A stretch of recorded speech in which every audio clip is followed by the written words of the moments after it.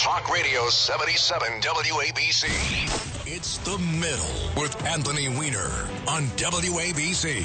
Taking a step back to look at things with a new perspective. It's The Middle with Anthony Weiner.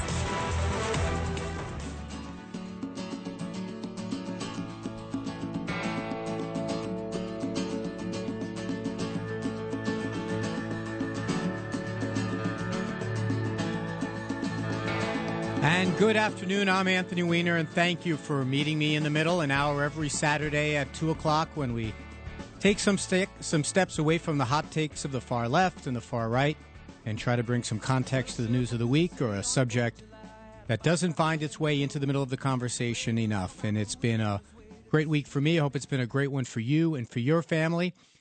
This show can be heard every Saturday, as I said, from 2 to 3. The best way sometimes to get it is the WABCRadio.com. Or you can download the app.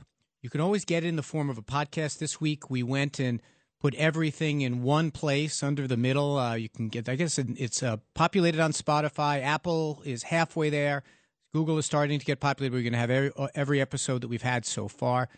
You can find me on @RepWeiner on Twitter. I'm not on there a heck of a lot. Or Weiner, WABC@gmail.com. But the best way to get through to us is just to call up and say hello. This show would not work without your participation, without you weighing in, without you giving us a little of your dose of common sense.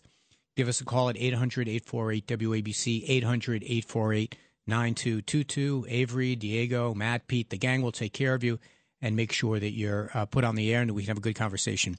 So as I said, it's been an excellent week. The weather outside is just perfect. Since we spoke last, unfortunately, the Rangers were eliminated from the Stanley Cups. We're in the finals now. The Rangers, hey, they have a bright future.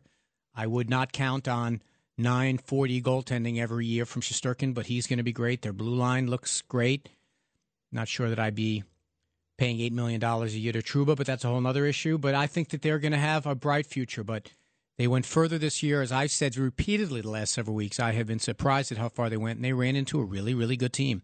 And we have a tendency in the Stanley Cup Finals to get some not great matchups, and this year it's amazing. This year you have the two-time defending champs coming up against an amazing team, and if you're not much of a hockey fan, and I know a lot of people are not, this is a good time maybe to check it out a little bit because you're going to see some figures on the ice that really are just amazing.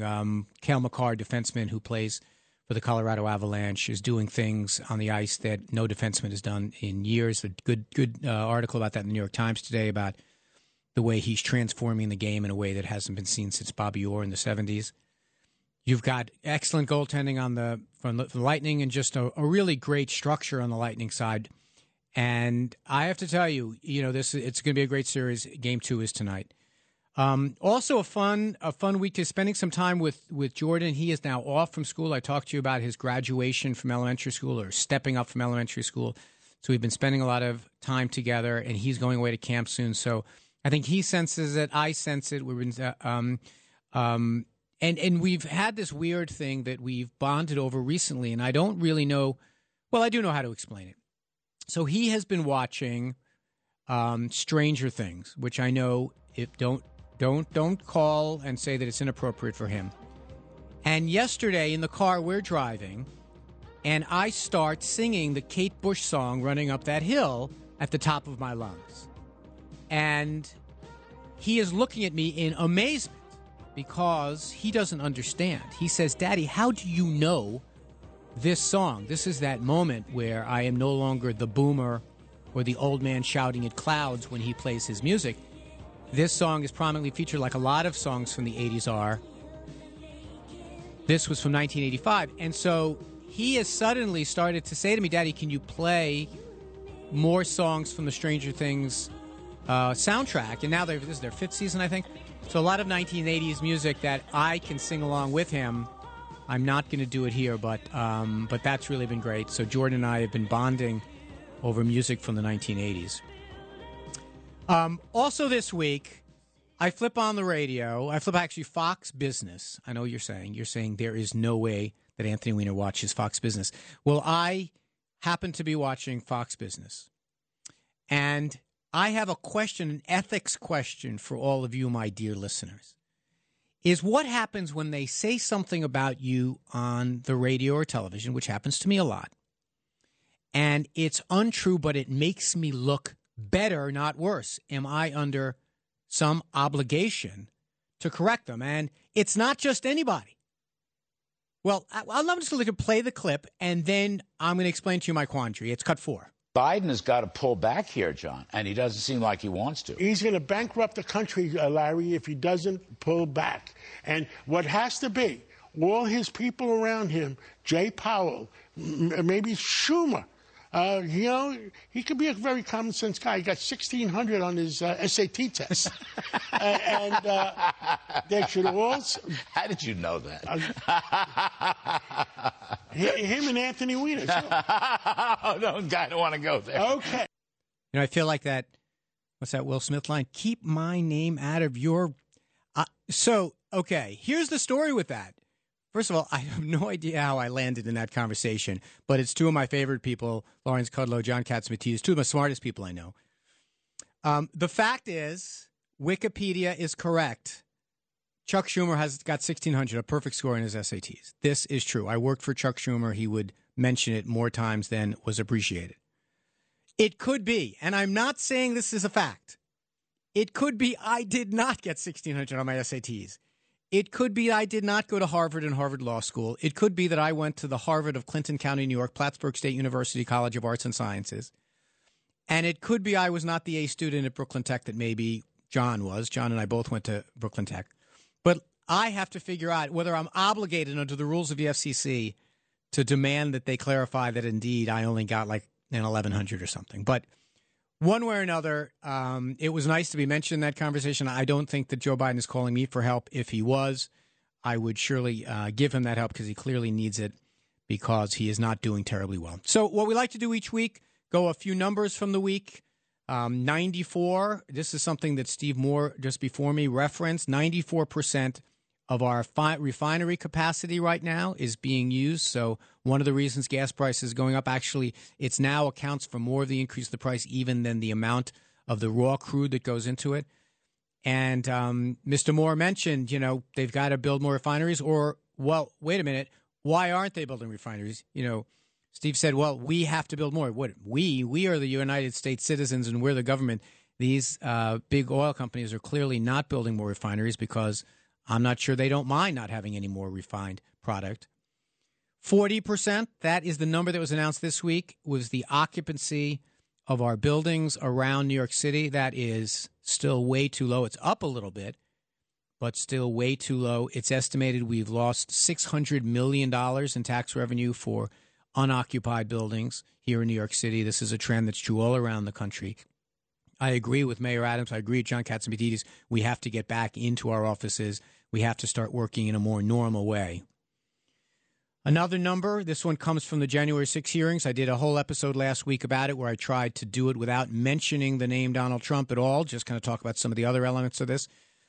$250 million that was raised by organizations claiming to be fighting to stop the steal that were not dedicated to that at all, that none of the money actually went to an organization that really did do anything to litigate these cases or to try to overturn the election. It was basically went to political organizations from the people that started them. The reason that's relevant is because one of the things that may come out of these hearings is this notion of fraud, that people said things they know weren't true, but $250 million went from hardworking Americans donated to an organization that they thought was to fix the election and, in fact, didn't go that way at all. And this is the best number of the week. This one, you've got to be sitting down or stand up and then sit down. 106. That is the number of immaculate innings that have been pitched in the history of Major League Baseball. 106. Now, an immaculate inning is what? Immaculate inning is when a pitcher retires the opposing side using only 9 pitches, meaning they never make contact with the ball. It's called an immaculate inning. It's more uncommon than a no-hitter. So there have never in the history of Major League Baseball, and just to give you an idea, and there are 2,430 games each year in a 162-game season of 32 teams. It works out to about 220,000 games in the history of Major League Baseball. There has never been 2 immaculate innings in one game, ever. Never has been 2 immaculate in one day, ever. On Wednesday, the Houston Astros played the Texas Rangers.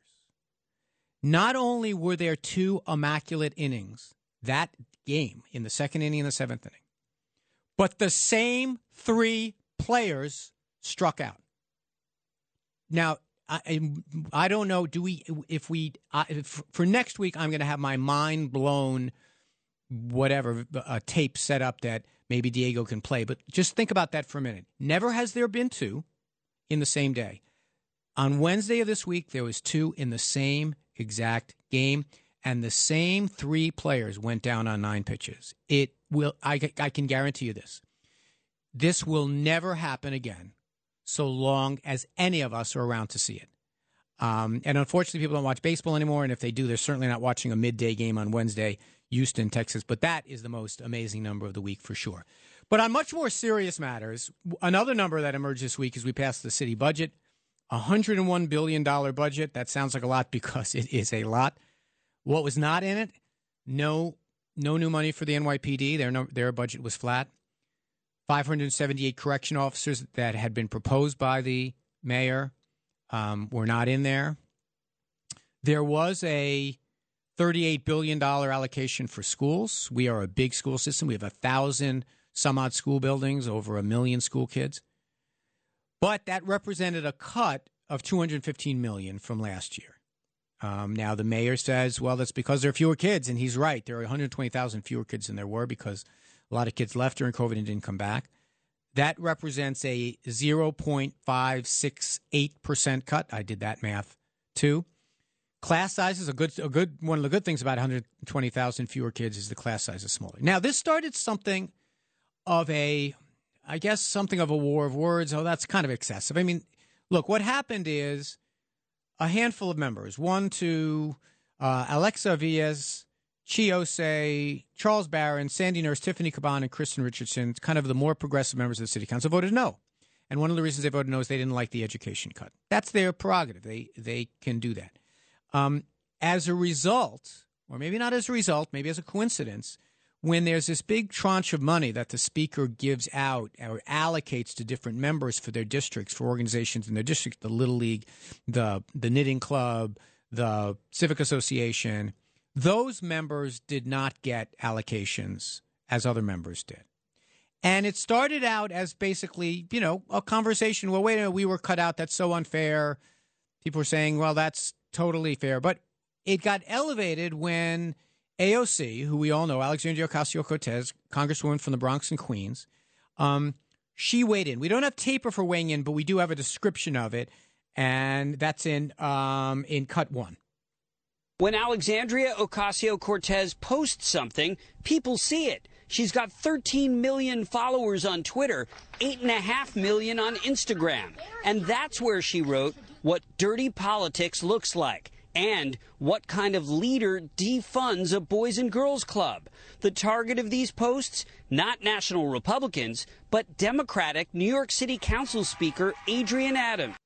All right, so just to reset the table, the city council passes a budget.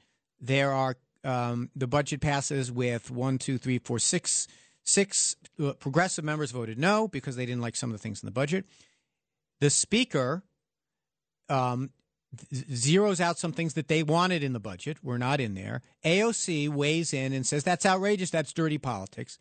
And Adrienne Adams, who is the new Speaker of the City Council, no relation to Mayor Adams, responds by saying this. Some federal elected officials forget that a city is not managed through Twitter or social media. And that's a zippy comeback. I like it. It's, basically stop tweeting at me. That's not the way we get things done. But I just want to make a larger point about that. And when we come back from the break, I'm going to talk about something else. But just I want people to understand that compromise gets incentivized in a legislature. You want to compromise with your colleagues because you have to work with them. You want to compromise with your colleagues because you want to have things that you want to pass things that you care about. And sometimes you compromise on something that maybe you're not so crazy about. That kind of incentivization helps get legislation passed, helps get budgets passed. There's no dishonor in voting no, on the other hand. If you feel really strongly about something, you want to vote no on it, that's fine. But the easiest thing to do, particularly when you're dealing with a budget, the easiest vote on earth is a no. Because you can always say, I wanted more of that. I wanted more education, or I wanted more for police, or I wanted more for this local thing. Or something that you don't like didn't get cut enough. I wanted a 10% cut. They only cut it 8%. It's the easiest vote on earth. But I think what Adrian Adams and what the speaker was saying, in addition to don't do this on social media, it's like this is the way politics and government operates. The city council benefits by having a strong speaker that can then go in and negotiate a deal that doesn't necessarily satisfy everyone. And so she is elected by her colleagues to be the one that goes and gives out things to help make the world go round, to help make these deals happen. And so for AOC to then jump in and say, oh, this is dastardly, this is evil politics. No, it is what legislating is all about. And when we get back, I want to use this as a jumping off point to have a conversation with Alexandria Ocasio-Cortez. Now, not really a conversation, but we're going to listen to something that she has to say. And if you are like me, it's the first time I've ever listened to anything at length that she said, and I would then want to talk about it. It's great to have you here on The Middle. Every Saturday from 2 to 3, we have a great show for you. And then a little later, Left versus Right with Curtis Lewa at 3 o'clock. And who knows, maybe even coming out of one of these breaks, Jordan will listen because I'll be playing one of his favorite songs. We'll be right back on the other side. Talk Radio 77 WABC. Finding new ways to make change, reaching across the aisle to work with both sides. This is The Middle with Anthony Weiner on WABC.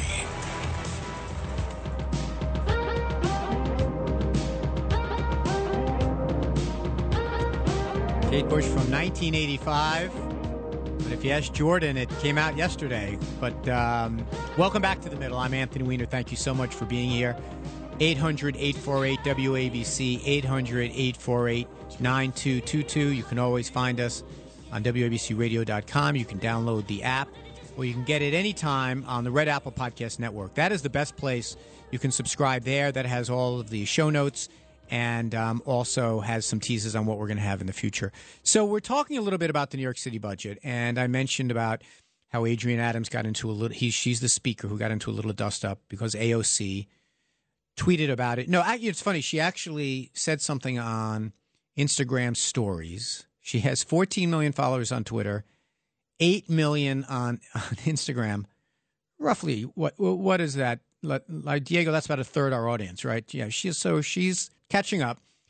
But so I was trying to find the quote where she says these things about the budget. I didn't know that she said it in a text form, and so I did something I have never done before, despite the fact that I'm in politics and I'm a Democrat, and despite the fact that she's a fascinating figure that gets mentioned a lot on these airwaves. I had never really kind of listened very much to AOC. And then what I did is I found myself looking for this quote, listening to some of her stuff. And my theory that I want to share with you, and I want to hear your feedback, is that part of the challenge that we have here is that AOC is really not in the same business as Mayor Adams or as Speaker Adams or as Chuck Schumer or as President Biden or as a lot of folks, that she's in a different firmament in the political dialogue. And so I found one clip that kind of explains what I mean. And it's not to be critical. I think there's enormous things about her that I find very admirable. And I have to tell you, so it's going to be a long clip by what we usually do. It's going to be about 1 minute and 11 seconds. And I want you to listen fairly carefully because when you come back, I'm going to have some observations, and then I want to hear what you all have to say about it on 800-848-WABC. So let's go to cut 3, and it's a little long, but let's go ahead. Increasing police officers does not do anything. More money to policing does not do anything. Just if it did, it would have by now. And we have teachers who are not even making a living or a dignified wage, some of whom have sold their blood plasma in order to make ends meet.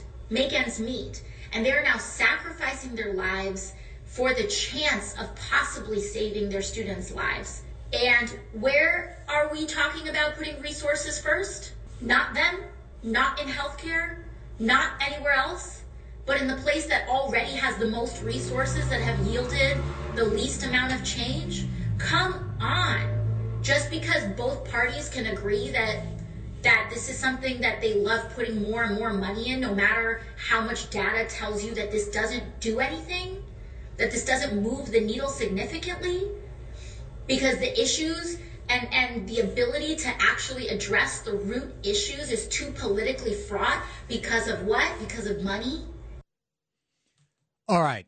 So there's a lot there. And we're now reviewing the history books here at ABC. We think that might be the longest cut of AOC ever played on these airwaves.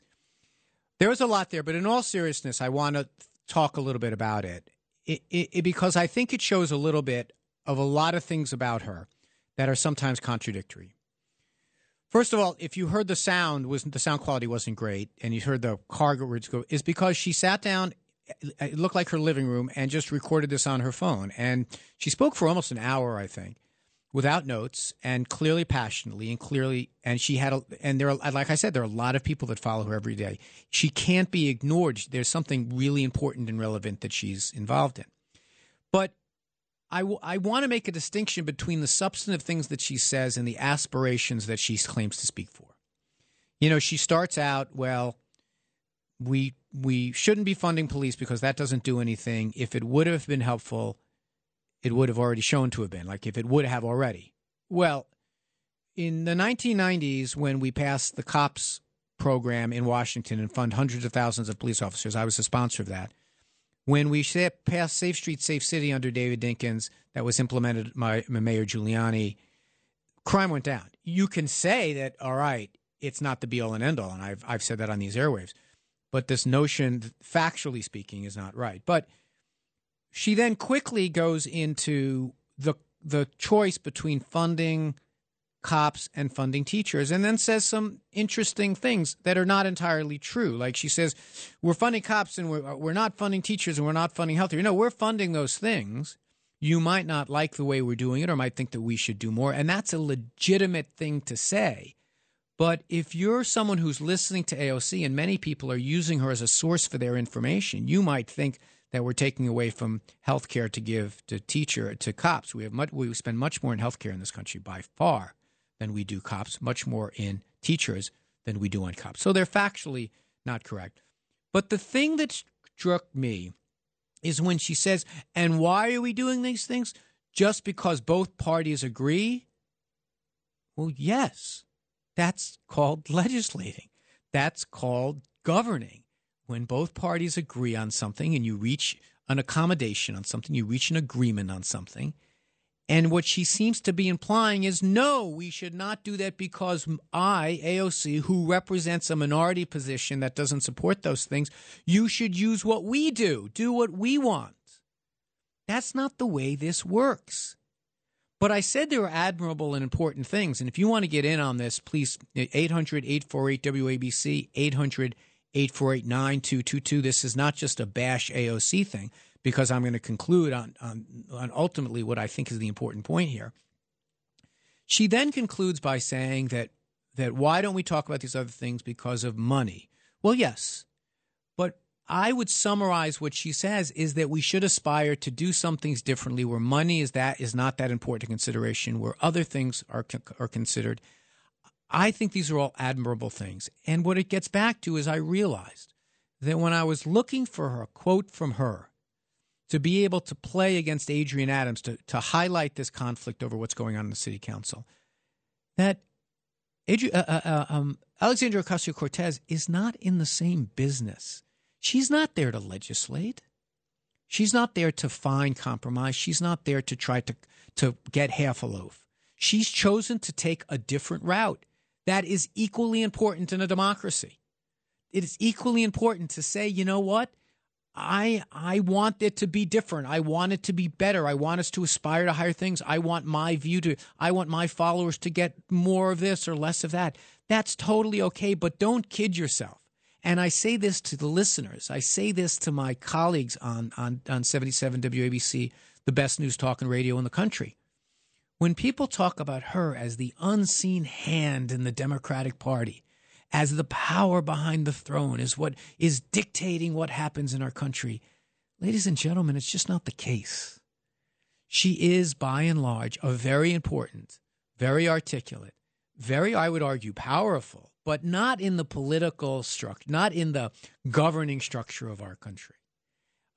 She is someone that speaks aspirationally, and that's fine. She's a poet. She's an artist. She's a performance artist. And she cares very deeply. And I agree with her on a lot of stuff she says. But when she weighs in on the governance of the city and says, oh, don't do that, it's evil, you're like she's not, I would just say to you that she's not really participating. And I think that's what Adrienne Adams was getting at. It's more than just giving a speech. It's sitting down and doing the hard work. If you really do believe that putting more money in for police is a mistake and there are other programs, then you go and you fight to have those things included in the budget. You don't get everything you want. You take your lumps and you go. Now, the progressives won the fight, in my view, on cops because it wasn't increased as I think it should have been. They won the fight on correction officers. They just didn't win everything. And so I found it fascinating listening to her. I would really encourage you to do it. But for those of you who see her as this boogeyman, that the AOCs are taking over the country, no. Though her candidates have not won elections for statewide office, they haven't won elections for president. They haven't really won that many elections locally. And when they have, there's 6 of them. There's 6 of them. And that's not a good thing or a bad thing. I'm just saying that she is not the power that many people believe she is. So that's my experience with AOC. It is not all one thing. She's a fascinating person. I really actually enjoyed listening to it, but it was clear, and I hope that one clip that we played brought it out a little bit. Now I'd like to go to some calls, and let me just stipulate to this. Like, you can say that you don't like her politics, and that's fine, and I'll defend her politics because I think she's got some interesting things to say. But one thing I want you to think about is she all that powerful? And what do you think? Do we sometimes pay too much attention to the AOCs of the world and that woman Green who's Meshuggah and Gates and these other people who aren't really legislating? They're just making a lot of noise. But let's go to some calls. Some folks have been waiting for a while. First, let's go to James in the city. James, what do you have to say about Alexandria Ocasio-Cortez? Well, first, I'm glad to hear that you are demystifying her and saying she's not a boogeyman like the right makes her out to be.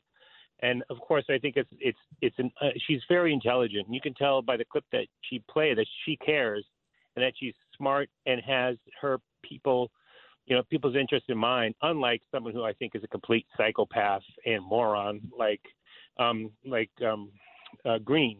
But what I want to say about the police is, the left, no one with the brain on the left wants to defund the police. I think they want to reform the police. And I would challenge your facts. They get way too much money, not just from New York City, but municipalities all over the United States. After 9/11, they all went, and the very powerful police unions got them all kinds of pensions. And meanwhile, most cops, I think you would agree, vote Republican, and they think that socialism is, like Nazism. Meanwhile, a police officer is the definition of someone who benefits from socialism. They have great starting salaries, tons of overtime, amazing pensions that no one else gets, great health care service, and yet they can't wrap their head around the fact that this is all that people like Marjorie Taylor Greene want, the fair shake for everyone like the cops are getting. And I do think that compared to cops, other people like healthcare workers and teachers don't get as much money. Well, James, thank you very much for calling. Call us again. You've given us a lot to chew on. For one thing, while it is true that in the period after 9/11, there were a lot of anti-terrorism programs and things like that, still nothing in the municipal level comes anywhere close to the funding that we put in for education. I think that, look, we have always had this notion about law enforcement because of the risk that they take, that one of the ways we were going to pay them is not by giving them an amazing salary, but giving them good benefits. By the way, that's the same path that we took with a lot of municipal workers. My mom, the school teacher for 32 years, didn't get a crazy big salary, but because she got excellent benefits, she's doing okay today. But let me just say this. The socialism thing really does get thrown around an enormous amount. And one of these days, maybe I'll do this in the coming week. I don't know what people sometimes mean when they say socialism. I mean, is Social Security socialism, to tax workers to give to senior citizens, and then when it's time for you to retire, you get the benefit of that as well. Is that socialism? I don't know, but I think it's thrown around a great deal. But you're right that I believe AOC is smart. I believe she's committed and she cares a lot. I don't agree with her on everything, but she certainly does. Listen, we have to go to a break. When we come back, a lot of people are eager to, even someone on the board saying that AOC is an evil person, something I don't think I'm going to buy into. You're listening to The Middle every Saturday between 2 and 3 on the 77 ABC News and Talk. It's great to have you along, and when we come back, more of your calls. Talk Radio 77 WABC. It's The Middle with Anthony Weiner on WABC. Taking a step back to look at things with a new perspective. It's The Middle with Anthony Weiner.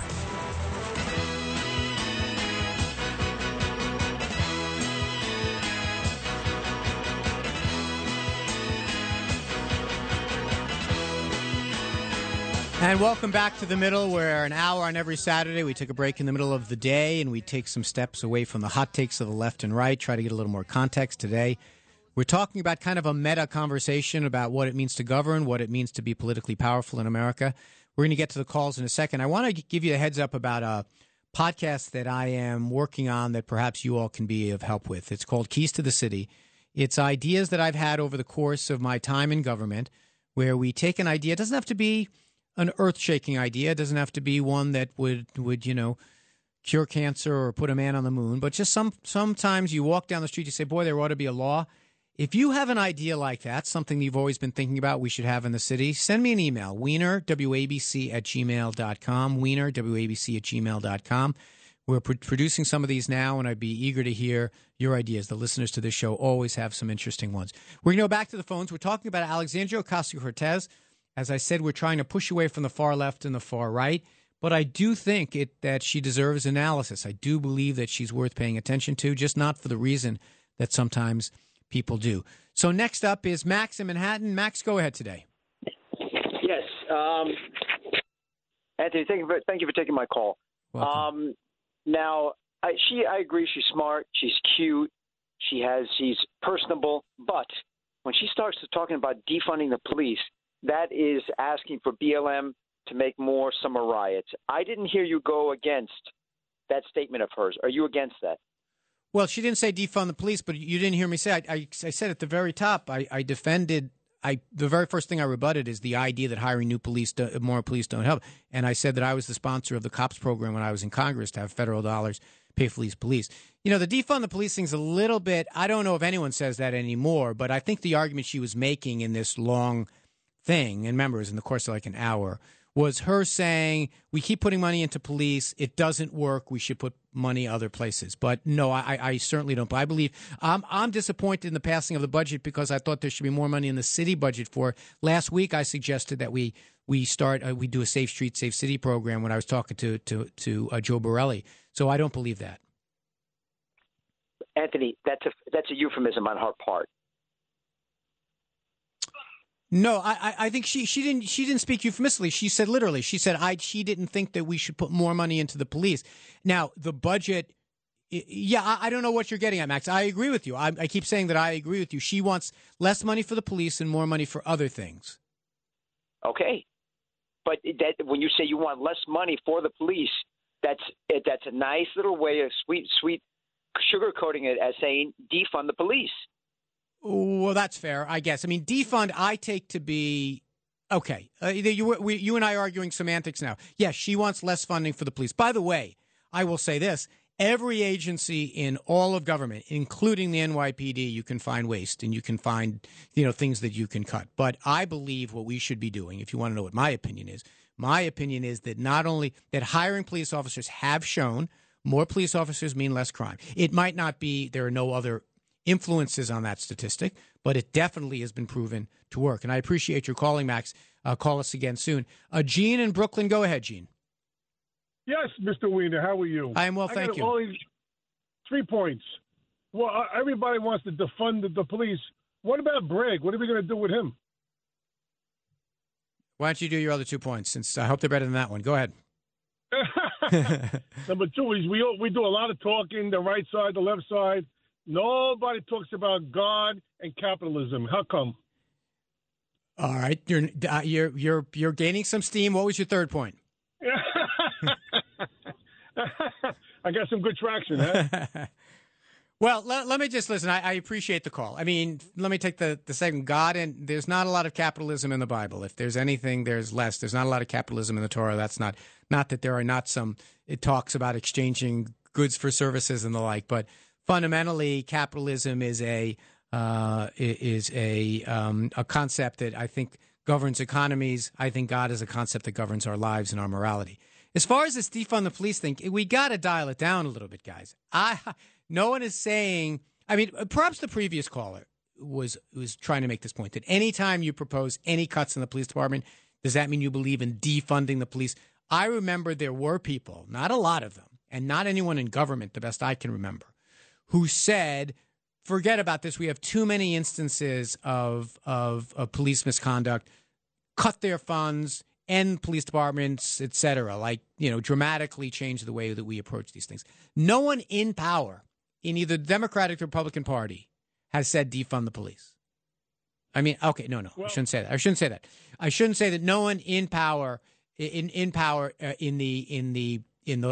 legislatures that mean anything. I mean, you can have a city councilman in Portland might say it, but she does believe we put too much money into police and not enough money into other things. That's not revolutionary. People say that. That's not so crazy. Now, I believe, if my belief matters here, because I believe we should, now is the time when crime is high, that we should invest more in our police department. Next up is Suzanne in Washington Heights. Go ahead, Suzanne. Oh, hello, Anthony. It's good to have you back. I'm glad you came back. Thank you. I like Alexandria Ocasio-Cortez. She's like a pipe that chases the carp around the pool. That's what she's there for, like keep these things in the public eye. You know what I mean? I think that's her job, sort of. You see what I mean? I didn't understand the metaphor, but yes, I see exactly what you mean, and I agree with you. I think that it's important to have people who are on the left and the right who are not necessarily getting their hands dirty by doing the legislating and making the compromise, who say, I will not compromise, this is the position that I have. I think those people are valuable. Now, sometimes they're intellectually honest and sometimes that they're not. But I think that I think that they're valuable. But I mean, I just don't want anyone to confuse her with someone making laws or someone making policy or someone making presidents, for example, which sometimes I hear people saying. Jason in Summit, I referred to your call earlier. Jason, you have a very different view of AOC. Fire away. Hey, man. How are you, Anthony? I am well, Jason. How are you doing today? Okay. Anthony, listen, I like you. I like your program. Nothing against you, okay? But listen, I stick very firm. I don't know, how could you say that AOC, is smart? I mean, the woman basically, she's evil, Anthony. I mean, she's very ungodly. She hates the Jews. She hates Israel. She doesn't want people to work, to live off the government. And basically, she even hates the cops. So, the thing is, I just hope that the voters, that they wake up and, hopefully, vote her out. Well, let me just say that, I mean, look, we have to temper our language a little bit. She's wrong on Israel, in my view. I don't know enough to say that she's anti-Semitic. I will say that she's wrong on Israel, very wrong on Israel. I believe that I disagree with her on her idea of how we should spend our tax dollars. I believe that we should hire more cops. She believes we should hire fewer. Saying that someone is evil because they disagree with a position that I have on government is not what I believe in. I believe this show is about the idea that I've had Republicans on, more Republicans than Democrats, in fact, Republicans on, and we disagree and we have debates and the world goes around that way. And that's what makes ABC work. That's what makes John Katsimatidis someone who likes to have common sense on both sides. I think saying someone is evil because they disagree with you. Now, the anti-Semitism part, there are people I trust who know her. I have never met her in my life, but I know that I disagree with her strongly about Israel. Next, let's go to Steve in Central Jersey. Steve, go ahead, bud. Hey, Anthony. Thanks for taking the call. My pleasure. I agree with you. AOC is not there to make laws. She is essentially, in my opinion, she's essentially there as a pretty mouthpiece for the radical left that is essentially running the Democratic Party, Bernie Sanders, George Soros. Now, before you get there and before you answer my question, this is a two-part, right? We'll have a little fun. I've, for now 4 years, been referring to AOC and the squad as the fools on the hill. So when you respond, can you tell me the significance of that, the fools on the hill, especially as today? It's a song title. What's the significance of that today? Go ahead. You respond to what I said. I appreciate you letting me respond. It's my show. I decide when I get to respond, but I appreciate it. I think Fools on the Hill, isn't it a Beatles song, I want to say? I don't know. I should get my brother-in-law. He's the Beatles guy in the family. But Steve, let me just ask you, since we're asking each other questions here, why do you say she's controlling the party? Who did she support for president? No. She's not controlling. You misunderstood. I'm sorry. She is George. What helped her get elected was that she got behind Bernie Sanders. I don't know if you're following that 5 years ago. They funded her. I believe she. Okay, this is my thought. She was able to get on the good side of Bernie Sanders, George Soros. That's the radical left. I pin them as the radical left that's essentially running that party now. Okay. That's how she got elected. You're saying she got elected, but they put her out there. They figure put a pretty girl out there because let's face it, Bernie and George don't look so good. Who's they? So good, huh? Who's they? What's that? You say they put her out there. They got her to run. You believe no, that they didn't get her to run. They didn't know her from a hole in the wall until she took down Crowley. Okay, all right.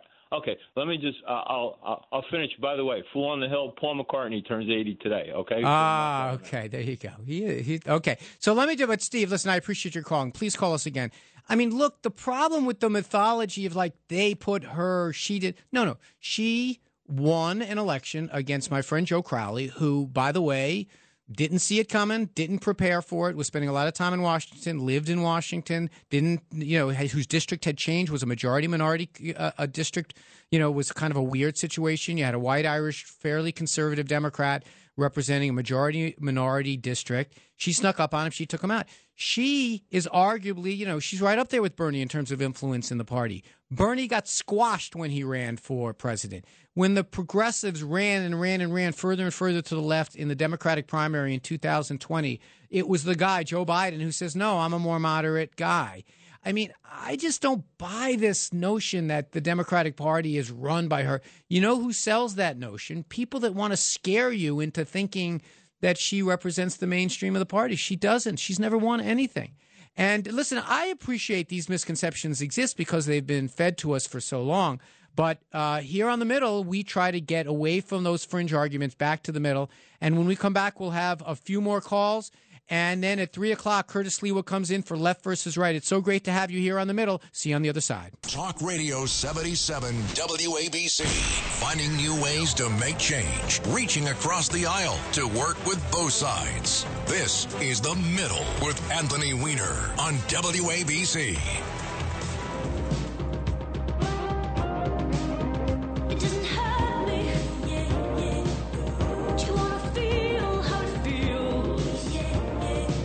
Welcome back to The Middle. I'm Anthony Weiner. What's Jordan going to do when he realized that boomers made this music? I mean, he calls me a boomer all the time, and now he's got a favorite song that's from 1985. Every Saturday, 2 to 3 here on The Middle, we try to kind of find the middle. We try to meet each other in the middle. We try to go right into the middle of an issue, and this has been a good one today as we're talking about kind of a meta conversation. And let me just say this. A couple of people have texted me about this. Can we stop saying she's pretty? I mean, I want to, we have a bunch of men calling in referring to her as pretty. It's just not, it's the misogyny of it is kind of showing here. No one ever says, Anthony Weiner, we shouldn't listen to him because he's handsome. Could be no one actually is saying that I'm handsome. But putting that aside, let's do a little bit of less of that. We're talking about AOC, and it seems like we're reaching close to a point where people are starting to call in and say, listen, there are things I disagree with her about, but I'm trying to also get away from this idea that she has a great deal of influence. Let's see if John in Queens agrees. John, go ahead, buddy. Thank you for calling. Are you there, John? We lost John. Let's go to Tom in Connecticut. Tom? Hi, Mr. Wiener. I was just wondering about your description of AOC's job. You say she's not there to make laws. Isn't that the job of someone in Congress? Not anymore. It's not. Are you kidding? How many members of Congress seem to be going to Congress just to appear on Fox News or MSNBC and make pronouncements? How many people seem to be there just to get more followers? How many people seem to be there just to make a point? I got to tell you, no. Increasingly, if I had to say one observation from my time being on Capitol Hill from the mid '80s when I was a staffer to 2011 when I was forced to resign, if I would say there was one observation I would have about the change that took place, is that the number of people that went to Washington because they wanted to figure out ways to make laws and make policy, that number had dramatically declined. And if you don't believe me, just take a look at the statistics. How many fewer laws get passed each year, year by year? There, when there was a reference to the Do Nothing Congress, they passed 3 times as many laws as were passed in the last Congress. So that's what I'm saying, Tom. I'm saying that I think that she does not see herself as someone who is going to go out. Even you take her signature thing, the Green New Deal, right? Has that turned into a lawmaking effort? Not really. I mean, it's great for speeching and it's great for going out and trying to influence other people to make legislation and to raise money for people and to go give speeches at their campaign rallies. But as far as the hard work of making law, because making law requires compromise. And if you go back and you go to the Red Apple Podcast Network where I did an episode on immigration, lawmaking around immigration is not hard, but it requires people being willing to compromise. And she doesn't see herself as being in that business. Do you agree, Tom? No, I don't agree. I'm not saying what she sees as her job. What her job is, what this job was created for, was to create laws. That hasn't been changed as far as I'm aware, has it? You're saying her job is to go represent herself and to get famous on YouTube and Twitter? I'm saying that when you look at how, I mean, the job of a member of Congress is not defined in the Constitution. I mean, in the broadest sense, there are some of its responsibilities that you've got to do, but it doesn't say how you carry out that job. And she would make the argument if she was sitting here, are you kidding? I have so much influence because when I send out a tweet, 18 million people see it and they write their congressman or they go tell their friends. There are different ways to do the job. Look, the best example of this I've ever seen, and I'm biased, is Chuck Schumer. Chuck Schumer goes to Washington. He's a lawmaker. He comes up with compromise, and then he goes home on Sundays and does press conferences about the helicopter noise on the east side of Manhattan. One of those is inside the building. One of those is outside. And he would always argue to me when I would have these conversations. He said, listen, there's many different ways that you can pursue this job. You can, and the best members of Congress, the best senators, are the people that do the balance of inside work, the real difficult job of compromising, of writing laws, of coming up with language and trying to figure out what the right thing, and outside people who try to influence public opinion. You go look in the Constitution. It doesn't say that the way she's doing her job is wrong. I'm saying that her job description, the way she views it, is very different than perhaps I would. That's why I wanted to be a mayor, because I wanted to be involved in the job of actually making these tough decisions, being unpopular for making them, coming up with compromises that everyone can live with but no one was completely happy with. That's the point I'm making. But, I mean, look, I don't – you can make the judgment if you want that the quality of the type of lawmaker that AOC is compared to the type of lawmaker that picks someone, I don't know, Jerry Nadler, the chairman of a committee, that these are two different ways of pursuing the job. I think there's some value to both, but I think there's far too many, I would say, of the AOC approaches in Congress nowadays. I mean, I really do believe that. Next, let me hear from Billy in Long Island City. Billy, thank you so much for calling. I met AOC about 3.5 years ago. She stared me down and gave me a dirty look when she was walking past me. And she's got the most evil eyes of any human being I ever met in my life. All right. You know, she's not, I'm not saying she's unattractive. She's not hot looking. I don't think guys like, all right, let me just summarize Billy's call for the rest of us. She gave him a dirty look, and she's somewhat attractive. All right. You see, this is the kind of stuff. I don't know. Sometimes I wonder, do we hear ourselves when we make these how it must sound? We should have, how it must sound. It sounds like you're not taking the conversation seriously. That's what I would say. It sounds like Harry is, though. Harry in Freehold, thank you for calling in. Yes, Anthony, are you there? I am. Okay, you were talking about AOC earlier, and as far as whether she's evil or not, and I just want to say that my opinion is any policy that leads to the death of innocent people is evil. Okay. Okay. Now, you can take that pretty broadly. So anyone who votes in favor of sending our troops to war, then? Defund the police. Well, Soft on crime the AIDS. No, the death of innocent people, that is evil. I hear you. Well, listen, Harry, you're going to get the last word on that. Have a great day, buddy. It sounds like you could use it. This has been a great conversation. Thank you very much for joining us. On the other side of the break, Curtis Lewa comes in, my friend, and he is going to be joining us for Left versus Right. We're going to go over everything that happened in gubernatorial politics this week and much more. Thank you so much for joining us. This has been great.